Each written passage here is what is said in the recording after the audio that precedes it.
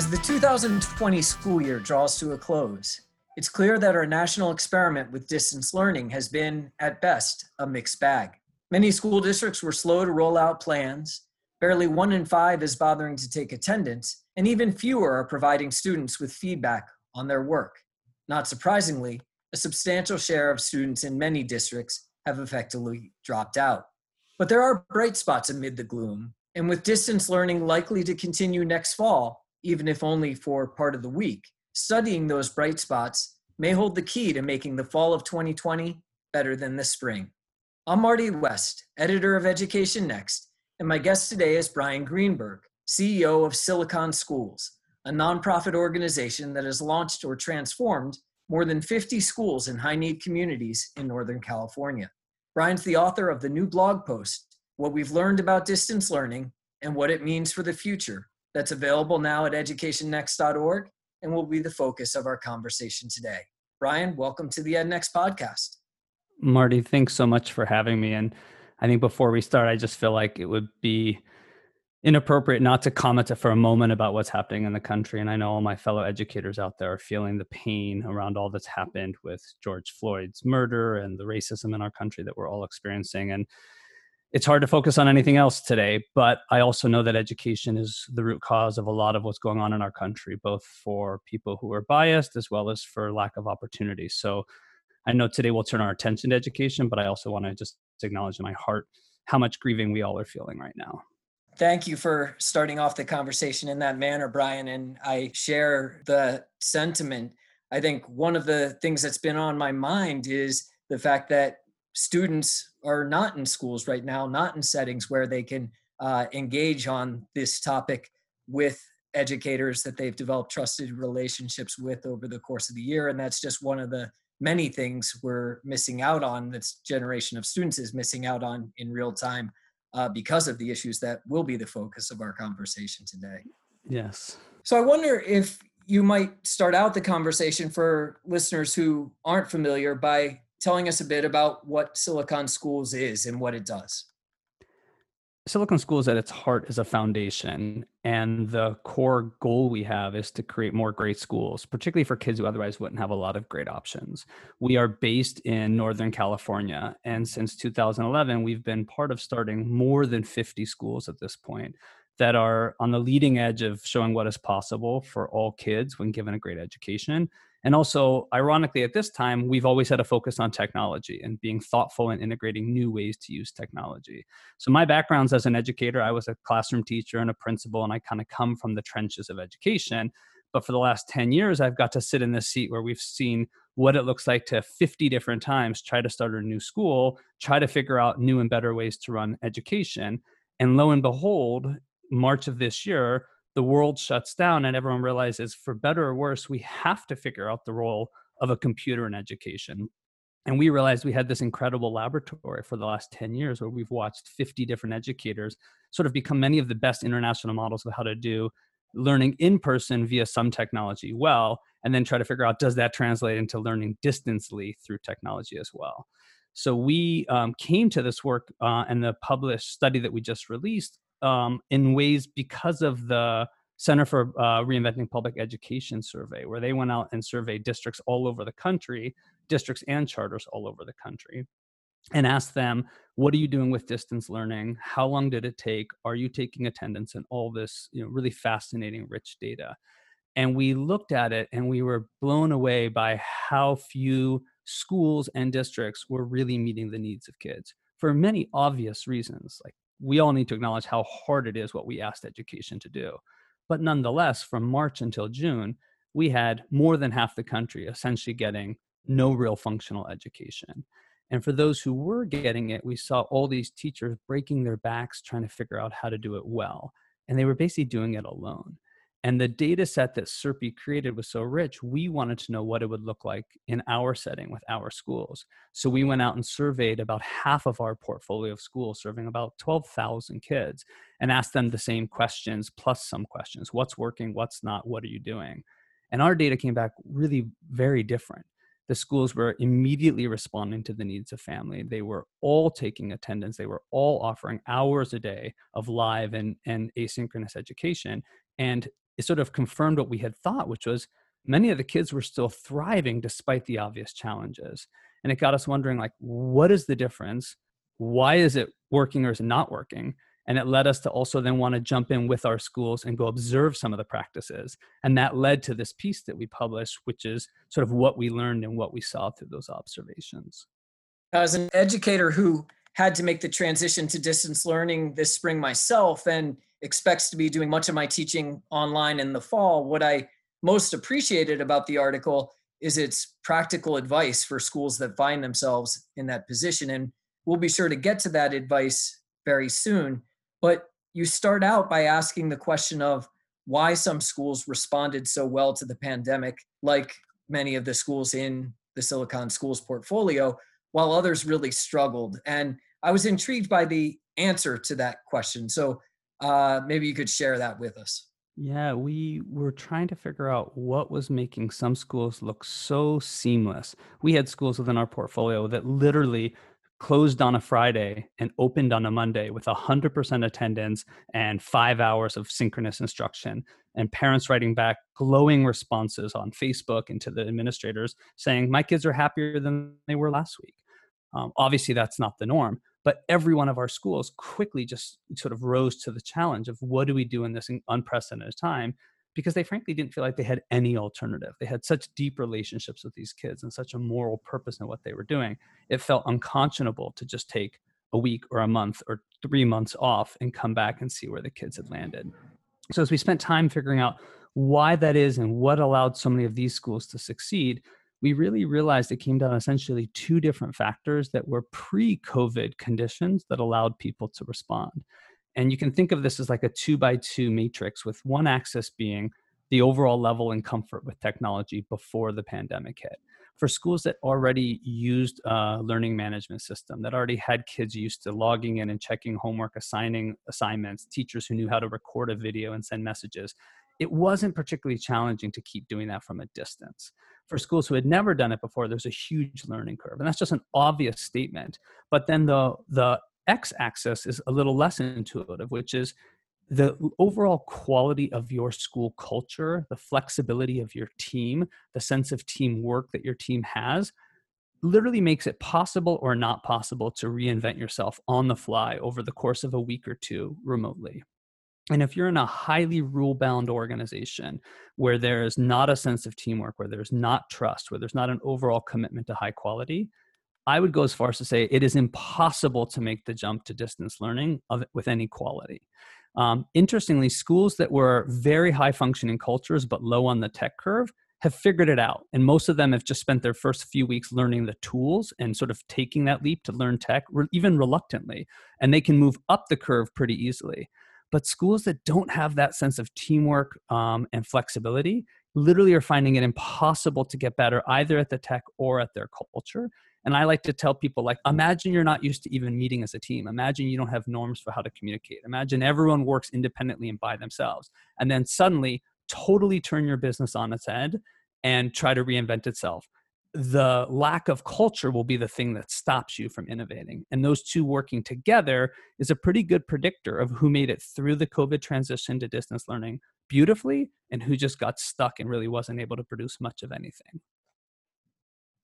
Given the precise nature of the challenge schools have faced, I might have thought that experience with technology would be the fundamental barrier. But you make a good case that rather it's school culture that's more fundamental and provides the condition for learning rapidly about how to handle the technical challenges.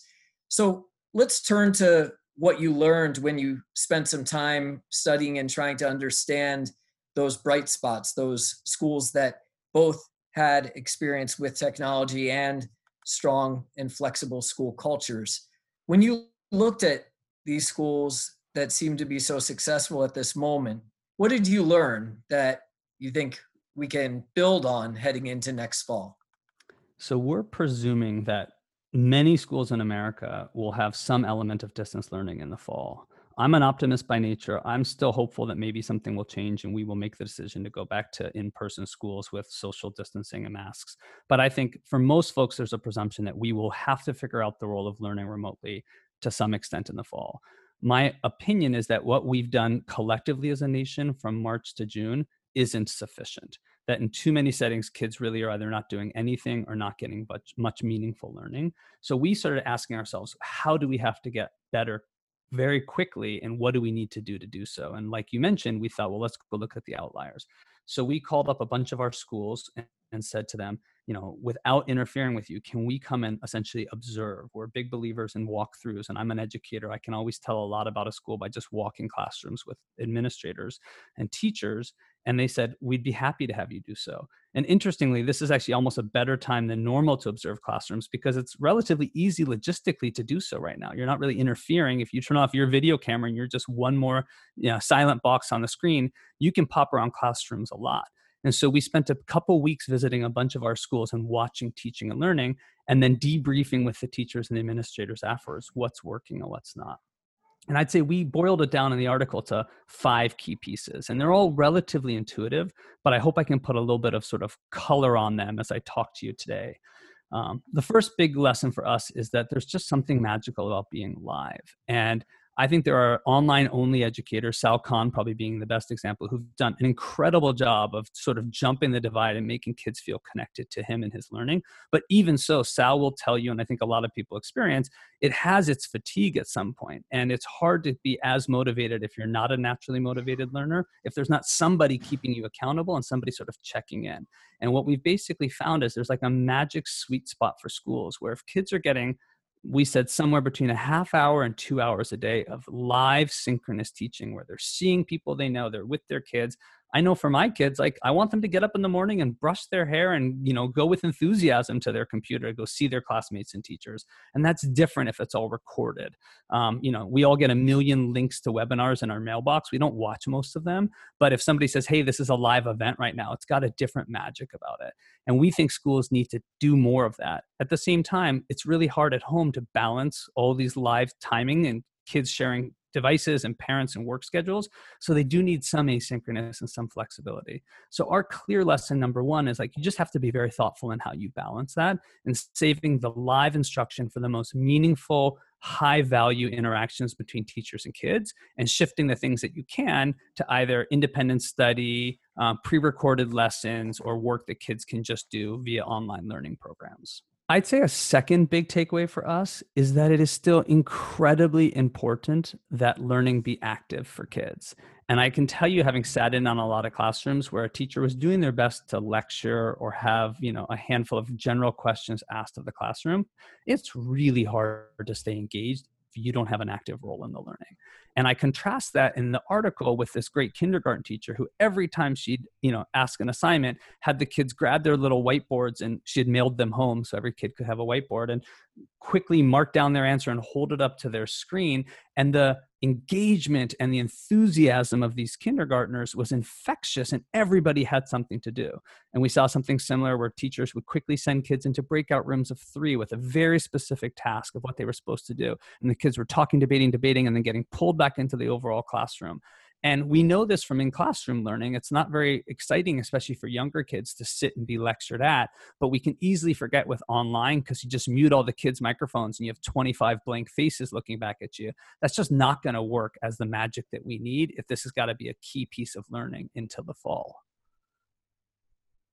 Yeah, the importance of active learning is something I've really noticed in my own children's experience online this spring. And I've seen some of their teachers do a really wonderful job of engaging students, making sure that they're thinking actively in real time, whether it's working out a problem in a small group setting via breakout room, or just participating with the rest of a class in a online quiz using one of the many software packages that are out there. And it's been useful for me as an educator to be reminded of what active learning looks like as we make this transition. The second one of your principles that really resonated with me, given my experience this spring, was just that it's possible to get better at remote teaching through coaching and observations. I found that, even just sharing basic technical advice or ideas about strategies that my colleagues had tried and seen worked well we were able, by sharing our experiences, really, I think, move collectively up the learning curve very quickly in a way that when we're more set in our routines is difficult to do. Marty, I totally agree with you. And hearing your reflection on your lessons learned about active learning in your classroom, my first instinct was, well, how do you get more professors to learn that quickly? How do you get more teachers to know that quickly? And the answer has been, in traditional education, observation and feedback done well is a game changer. And we've come to realize the same is true for online learning. In fact, it's more so because arguably we're all learning a new craft. With in person, in a classroom teaching, everybody themselves has, 18 to 22 years of experience doing it and as a student and their own years teaching. And we've sort of built an image, whether it's the right image or not, of what that's supposed to look like. But very few of us know what this blend of synchronous and asynchronous online distance learning looks like. And I have found teachers to be kind of amazing. Like, they need a 30-second clip of an effective practice to say, got it, I can go do that tomorrow. And we can do that quite easily right now if teachers get into the practice of hitting the record button occasionally when something good is happening and sharing it within their school, within their administration. There's some privacy issues we have to make sure we're respecting with, FERPA and other regulatory issues. But, in a regular classroom setting, it's really hard to get an instructor to go in, set up a video camera, record, edit. And with, online learning, in theory, it's much easier to grab these little practices. And then, just like we were able to observe so much by observing classrooms ourselves as visitors, the administrators are finding that true if they're good instructional leaders. They can spend such a small amount of time popping in and out of lots of classrooms for 5 and 10 minutes and then debriefing with the teachers afterwards. Everybody needs a coach. Everybody needs a set of eyes to help them get better. And you obviously need to have a trusting relationship between your school leadership and your teachers for this to work. But when you do, there's no reason not to keep a procedure of observation and feedback, because it'll actually help us all get better. And I know for me, every time I do a lecture, I go out or talk on stage, I ask my colleagues, like, what could I have done better? Help give me feedback. And I watch the video if they've recorded it. We can do that better now as educators than at any time in regular teaching. And it would just be a shame not to utilize that. And that sort of brings me to the fourth point, which is, we can't leave every educator in America to figure this out for themselves. You have 3.7 million K through 12 teachers in America. And we're essentially asking each of them to pretty much figure this out by themselves, figure out how to solve the bandwidth issues for their kids, figure out which software works for their classrooms, figure out how to record themselves. And teachers are already underwater with how hard this is. It's just not fair to them. And this is a place where I think we need leadership at the state, at the district, at the school building level. It's also a really interesting opportunity to rethink some of our assumptions. How many ninth grade algebra teachers are there in America, all going home to record a lesson, for September 1st? We think this is a really interesting opportunity while we're in distance learning. And we've seen some schools do this really effectively, where they're using their best teachers to teach more students over the virtual platform because it's pretty easy to do. And then the rest of their teachers are really focusing on small groups and paying attention to the student work. So in theory, you can get the best of both worlds. You can get a better, quote, lecture from your lecturing teacher, and then more personalization from the teachers that know their kids. And there's a really fascinating experiment launching this summer, a group called the National Summer School Initiative, where a group of some of the best charter managements and hopefully a few districts come together and do one collective summer school initiative to do sort of academic acceleration for kids who need it over the summer, with master teachers from the best of their networks teaching one ELA teacher and one math teacher for each grade level. And then all the partner teachers spend the afternoons with the kids, personalizing the learning, making sure that it's hitting home with their kids and focusing on student work.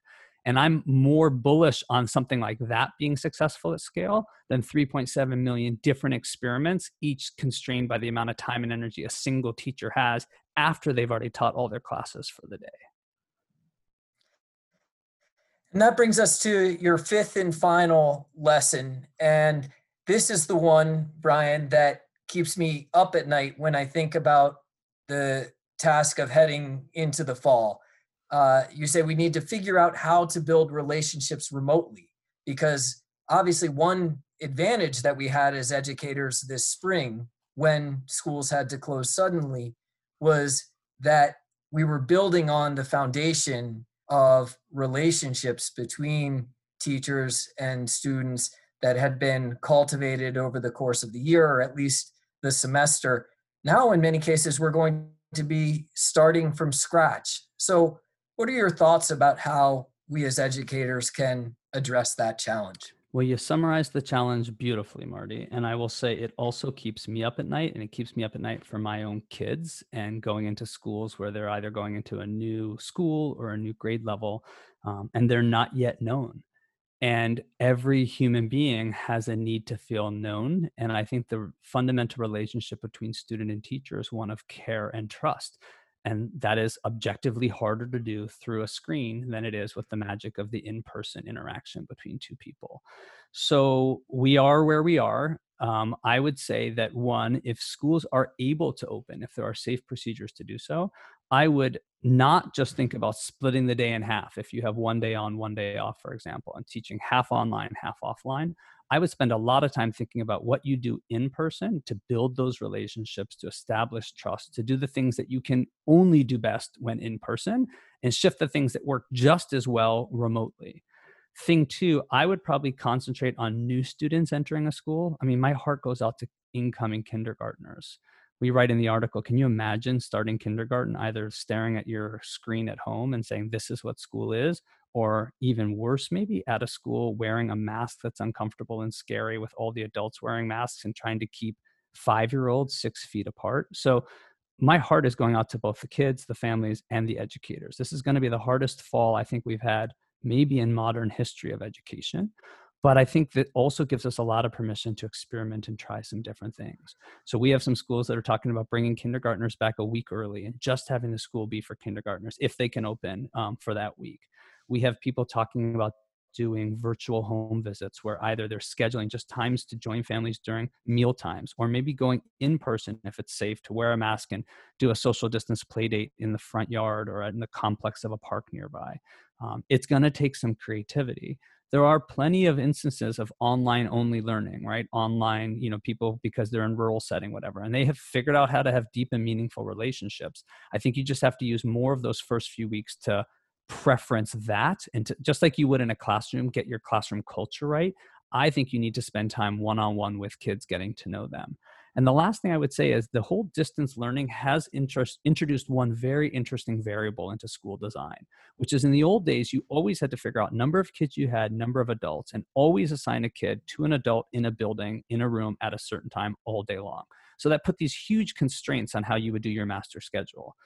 Distance learning allows us to say, for a portion of the day, the kids aren't being supervised by an adult. They've been given an assignment, they're at home, they're with their parents, and that suddenly allows us to use your teacher time very differently. So you could imagine for the first week of school, running a whole class meeting, giving kids assignments for 2 hours, and then having the teacher have a series of 10-minute one-on-ones with every kid. You do that once or twice, you arguably have a better foundation for the relationship with that kid than you do from 3 regular days of school where you just teach to the whole class. So I say all that to say, like, you can get overwhelmed with how hard this is going to be, and we have to honor and name that, because it is going to be hard, and educators are tired, rightly so now, and waiting for the summer to kind of recharge.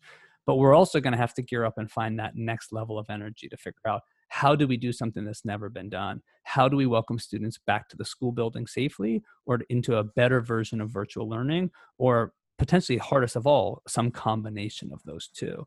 And as we ended the article by saying, we have from now until September to figure this out. My guest today has been Brian Greenberg, CEO of Silicon Schools and author of What We've Learned About Distance Learning and What It Means for the Future. Brian, thanks for being part of the podcast. Thanks so much, Marty. You've been listening to the EdNext podcast. If you like what you've heard, be sure to subscribe on whatever platform you use so that you don't miss an episode. And especially if you're listening through Apple Podcasts, please leave us a review. It helps us find more listeners and more listeners to find us.